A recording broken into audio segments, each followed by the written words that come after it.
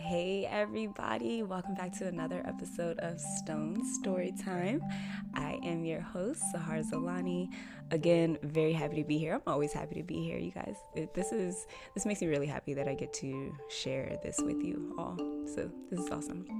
Let's get right into it, right? The strain of the week is, I'm trying to work through my little medicine cabinet that I got, and I counted all the strains that I have. I have 18 strains of flower on me, which I feel like that's a lot for one person. Like, that's a lot, you guys.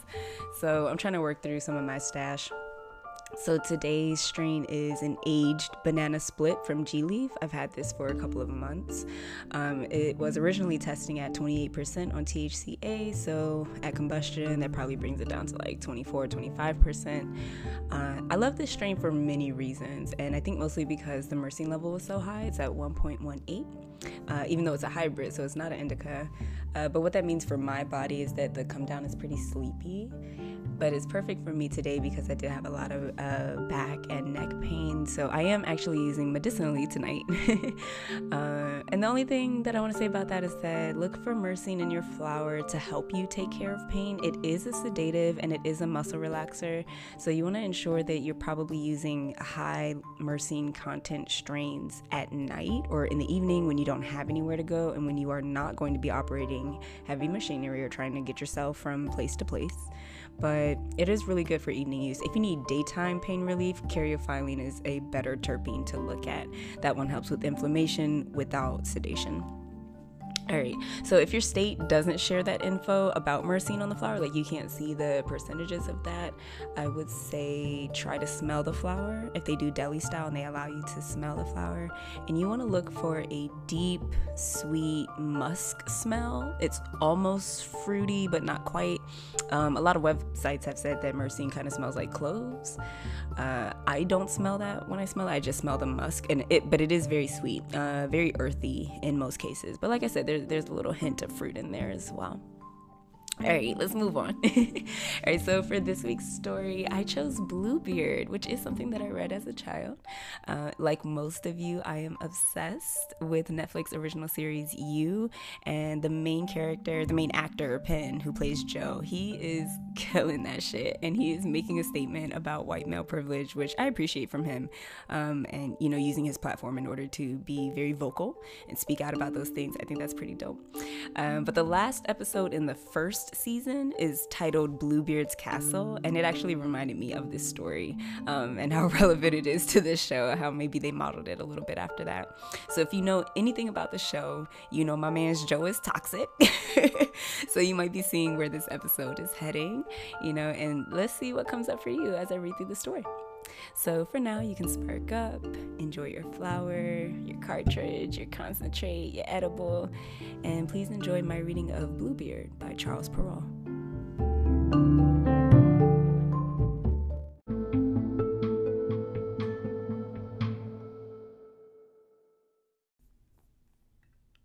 Bluebeard.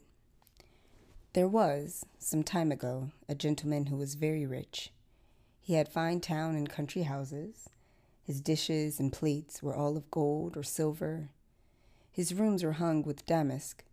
His chairs and sofas were covered with the richest silks, and his carriages were all gilt with gold in a grand style. But it happened that this gentleman had a blue beard, which made him so very frightful and ugly. None of the ladies in the parts where he lived would venture to go into his company. Now there was a certain lady of rank who lived very near him and had 2 daughters, both of them of very great beauty.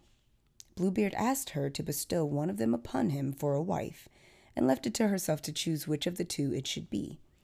But both the young ladies again and again said that they would never marry Bluebeard.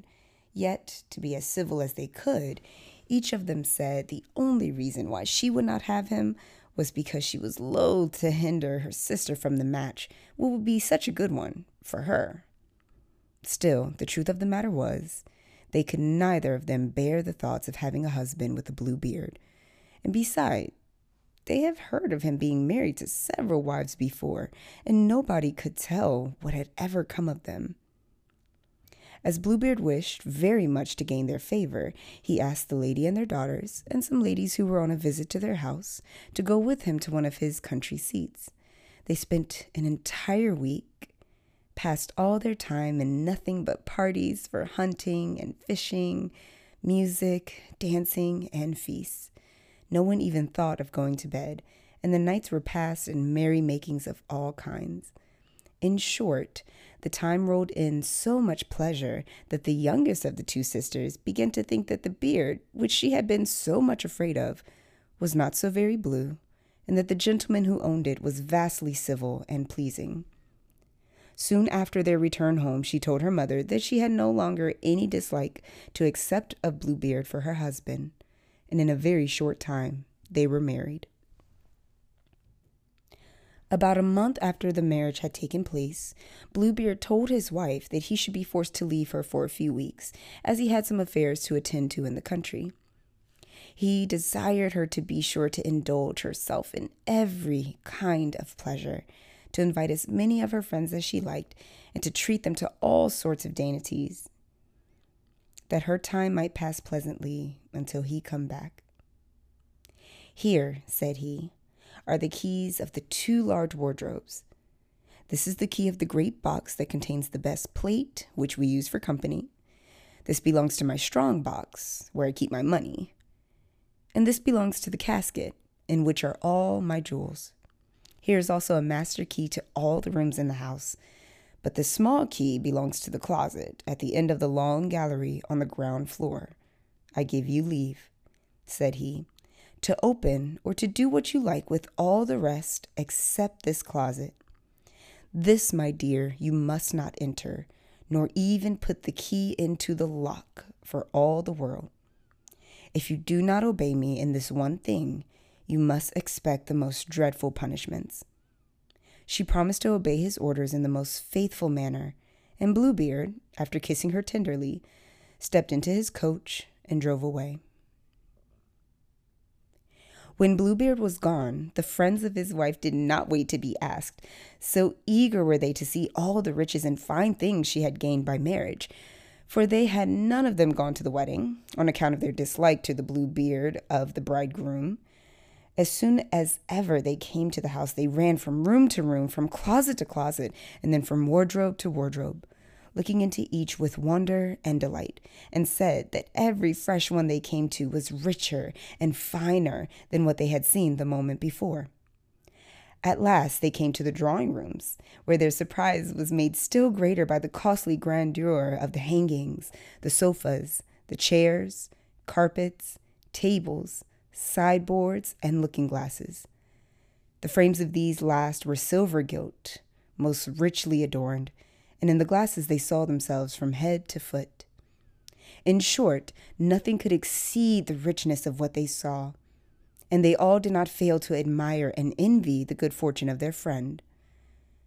But all this time the bride herself was far from thinking about the fine speeches they made to her, for she was eager to see what was in the closet her husband had told her not to open. So great indeed was her desire to do this that, without once thinking how rude it would be to leave her guests, she slipped away down a private staircase that led to this forbidden closet, in such a hurry that she has 2 or 3 times put herself in danger of falling downstairs and breaking her neck. When she reached the door of the closet, she stopped for a few moments to think of the order her husband had given her, how he told her that he would not fail to keep his word and punish her very severely if she did not obey him. But she was so very curious to know what was inside. She made up her mind to venture in spite of everything. She then, with a trembling hand, put the key into the lock, and the door flew straight open.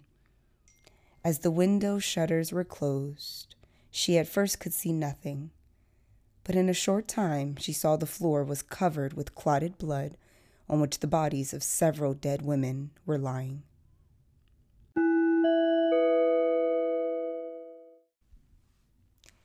These were all the wives whom Bluebeard had married and killed, one after another. At this sight, she was ready to sink with fear, and the key of the closet door, which she held in her hand, fell on the floor. When she had a little got the better of her fright, she took it up, locked the door, and made haste back to her own room, that she might have a little time to get into a humor to amuse her company. But this she could not do, so great was her fright at what she had seen.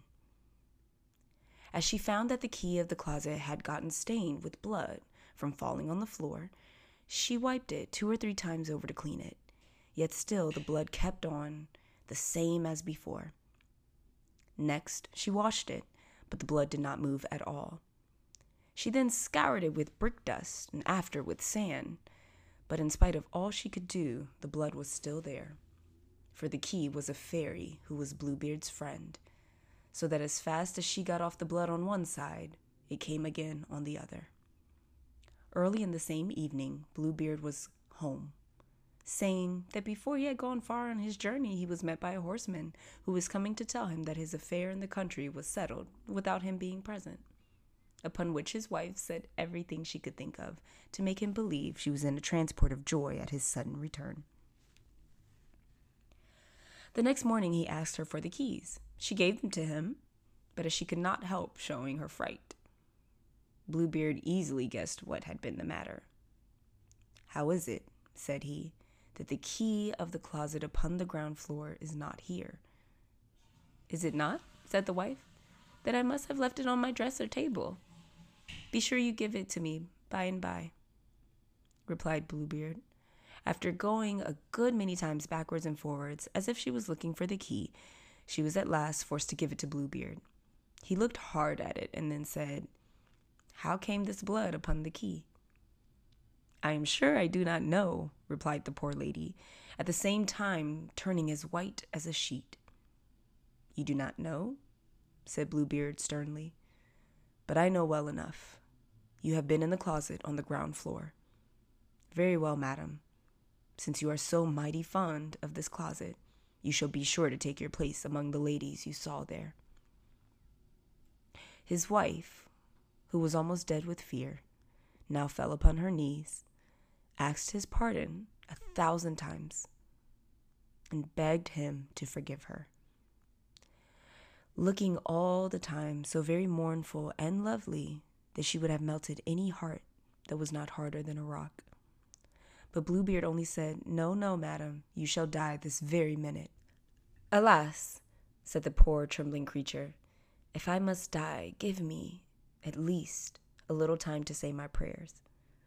"I give you," replied the cruel Bluebeard, "half a quarter of an hour, not a moment longer." When Bluebeard had left her to herself, she called her sister, and after telling her, as well as she could from sobbing, that she had about a quarter of an hour to live, "Prithee," said she, "Sister Anne," this was her sister's name, "run up to the top of the tower and see if my brothers are not in sight, for they said they would visit me today, and if you see them, make a sign for them to gallop on as fast as ever they can." Her sister straight did as she was desired, and the poor trembling lady every minute cried out to her, "Anne, Sister Anne, do you see anyone coming?" Her sister said, "I see nothing but the sun, which makes a dust, and the grass, which looks green." In the meanwhile, Bluebeard, with the great cementer in his hand, bawled as loud as he could to his wife, "Come down at once, or I will fetch you." "One moment longer, I beseech you," replied she, and again softly called to her sister, "Sister Anne, do you see anyone coming?" To which she answered, "I see nothing but the sun, which makes a dust, and the grass, which looks green." Bluebeard now again bawled out, "Come down, I say, this very moment, or I shall come to fetch you." "I am coming, indeed, I will come in 1 minute," sobbed the wretched wife. Then she once more cried out, "Anne, Sister Anne, do you see anyone coming?" "I see," said her sister, "a cloud of dust a little to the left." "Do you think it is my brothers?" said the wife. "Alas, no, dear sister," replied she. "It is only a flock of sheep." "Will you come down, madam?" said Bluebeard in the greatest rage. Only one single moment more, said she. And then she called out for the last time.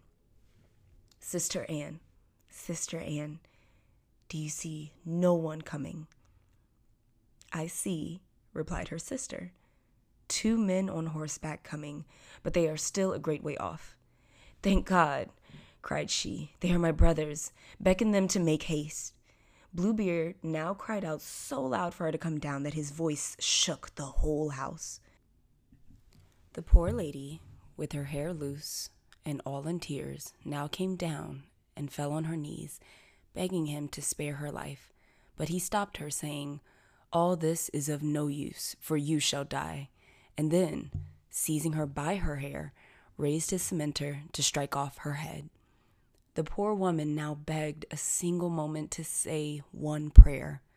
No, said Bluebeard. I will give you no more time. You have had too much already. And again he raised his arm. Just at this instant a loud knocking was heard at the gates, which made Bluebeard wait for a moment to see who it was. The gates now flew open, and 2 officers, dressed in their uniform, came in, and, with their swords in their hands, ran straight to Bluebeard, who, seeing they were his wife's brothers, tried to escape from their presence. But they pursued and seized him before he had gone even 20 steps, and plunged their swords into his body as he fell down dead at their feet. The poor wife, who was almost as dead as her husband, was not able at first to rise and embrace her brothers, but she soon came to herself, and as Bluebeard had no heirs, she found herself the owner of his great riches. She gave a part of his vast fortune as a marriage dowry to her sister Anne, who soon after became the wife of a young gentleman who had long loved her. Some of the money she laid out in buying captain's commissions for her 2 brothers, and the rest she gave to a worthy gentleman whom she married shortly after, and whose kind treatment soon made her forget Bluebeard's cruelty.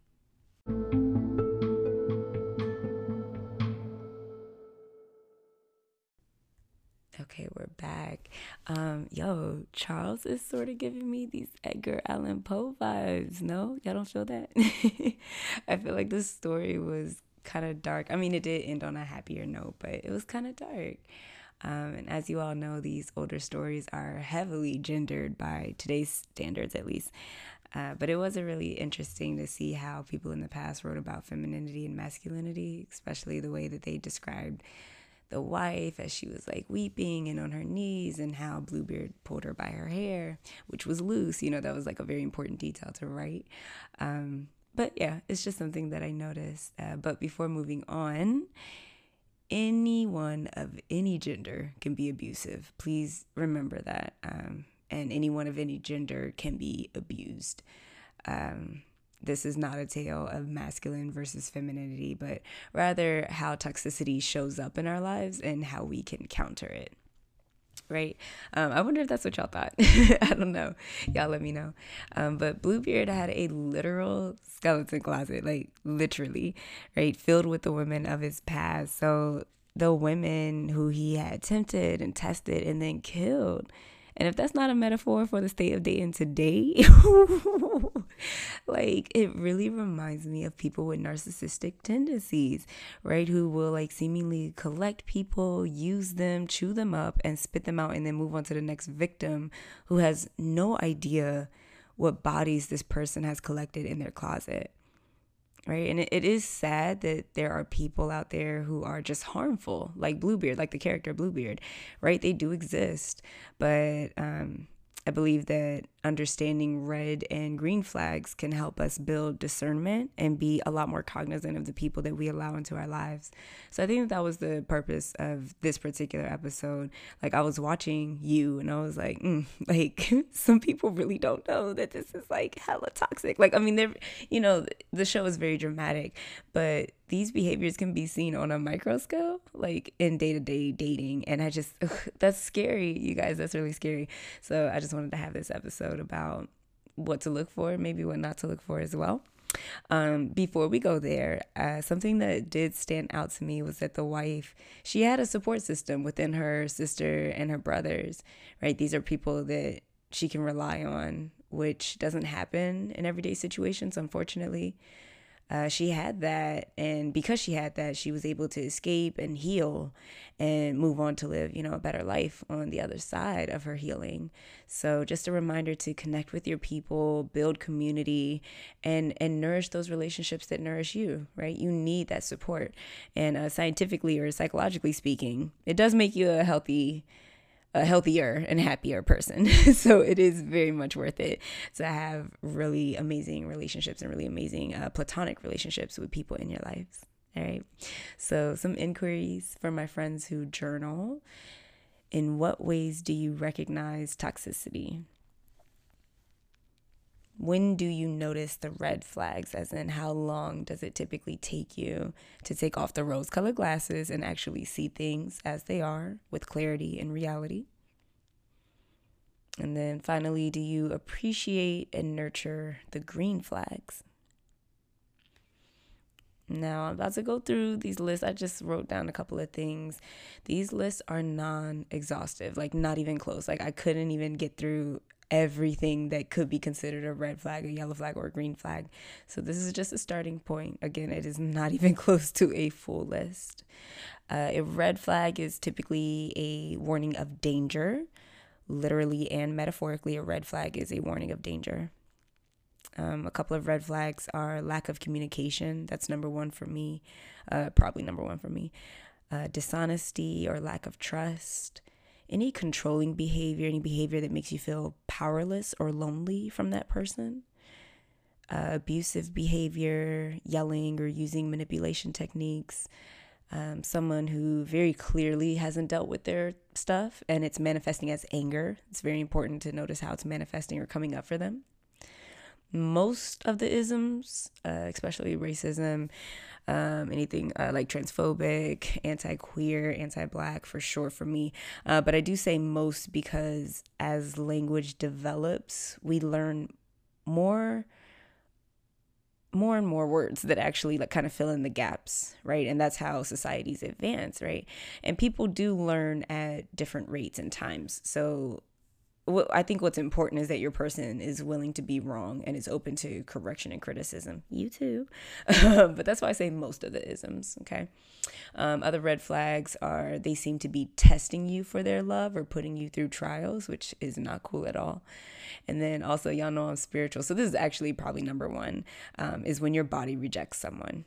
Like straight up, if you feel anxiety and not excitement or butterflies, but you feel anxiety, you start to feel small, or when your intuition starts buzzing and when your spirit is doing everything in its power to make you say no, you ought to listen. And so that's probably actually my number one. And then communication is after that.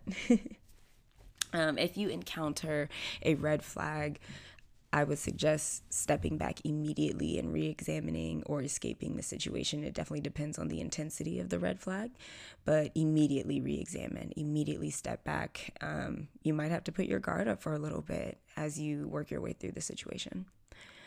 And then I did want to speak about some green flags that you should look for or notice when you're meeting the right type of people. And I also want you to look for and refine these qualities within yourself. So someone who values you and recognizes your humanity. This is someone who has the capacity to witness both your godliness and your humanness, right? Someone who understands the inevitability of misunderstandings and off days. And instead of being upset in those times, this is someone who would want to work with you, right? And support you in working through that bad day or that misunderstanding. Someone who can extend compassion to you because they've learned to extend it to themselves. Someone who understands their communication style and how that style is compatible with yours. Let's see, someone who inspires you to show up as your best self, right? And not to be in competition with one another or with them, but to continue shining as brightly as one another, right? Someone who is committed to learning you over and over again as you shift and transform into the person that you're meant to be. And person who has passions and healthy hobbies that they know how to decompress with and treat themselves to. It's really healthy to be with someone who knows self-care. And then keep in mind that I personally believe that majority of the relationship could feel this way. But I do want to keep in mind and extend extra grace and softness to those with mental illness and or those dealing with trauma or grief. And if you are dealing with someone who has those things, you need to speak up if you cannot deal with it, because those groups deserve to feel love as well, 100%. Let's see what else. I would say someone who has or is working on a support system of friends, family, and mental health professionals that they can lean on. This is really important so that neither of you feel that the other person's happiness is your responsibility. Your partner should not be your everything, really. And that's something that I had to learn in my late teens and early 20s. You know, you're your everything. You're your priority. You have to ensure that you're good. And that you remain your number one. And hopefully your partner can understand that and respect that and love that about you. And you can love that about one another, that you are so committed to, you know, your passions and the things that excite you, right? And then I do believe I mentioned this earlier, but someone who is willing to admit that they're wrong based on learning new information.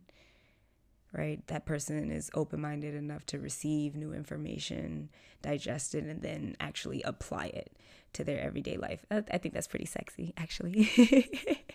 You know, willing to be wrong. Yeah, because it's hard to be wrong. Ego gets in the way, man. So really somebody who's like got their ego in check, that is really good too. That's very healthy, or a green flag. And then I did want to share, this is me being a little vulnerable, but I have recently met someone. And when I hug her, it feels like my inner child is just wrapped in security and comfort and love. And I just wish that sort of love and peace on every single one of you. So please let me know, what are some other green flags that we should be looking out for when searching for community members or romantic partners. My DMs are open on Instagram at sahar.zolani, or if you listen on the Anchor app, you can send in a voice memo and let me know what else comes up for you. What are some green flags that you tend to look for or really enjoy in the relationships that you form? All right. I think that's it for this episode, you guys. It was a little bit of a longer format. Y'all let me know what you think about that. I want to start maybe going a little bit deeper with you all when y'all ready for it. But let me know what you think, and I will see you all in the next episode. Please continue to medicate responsibly.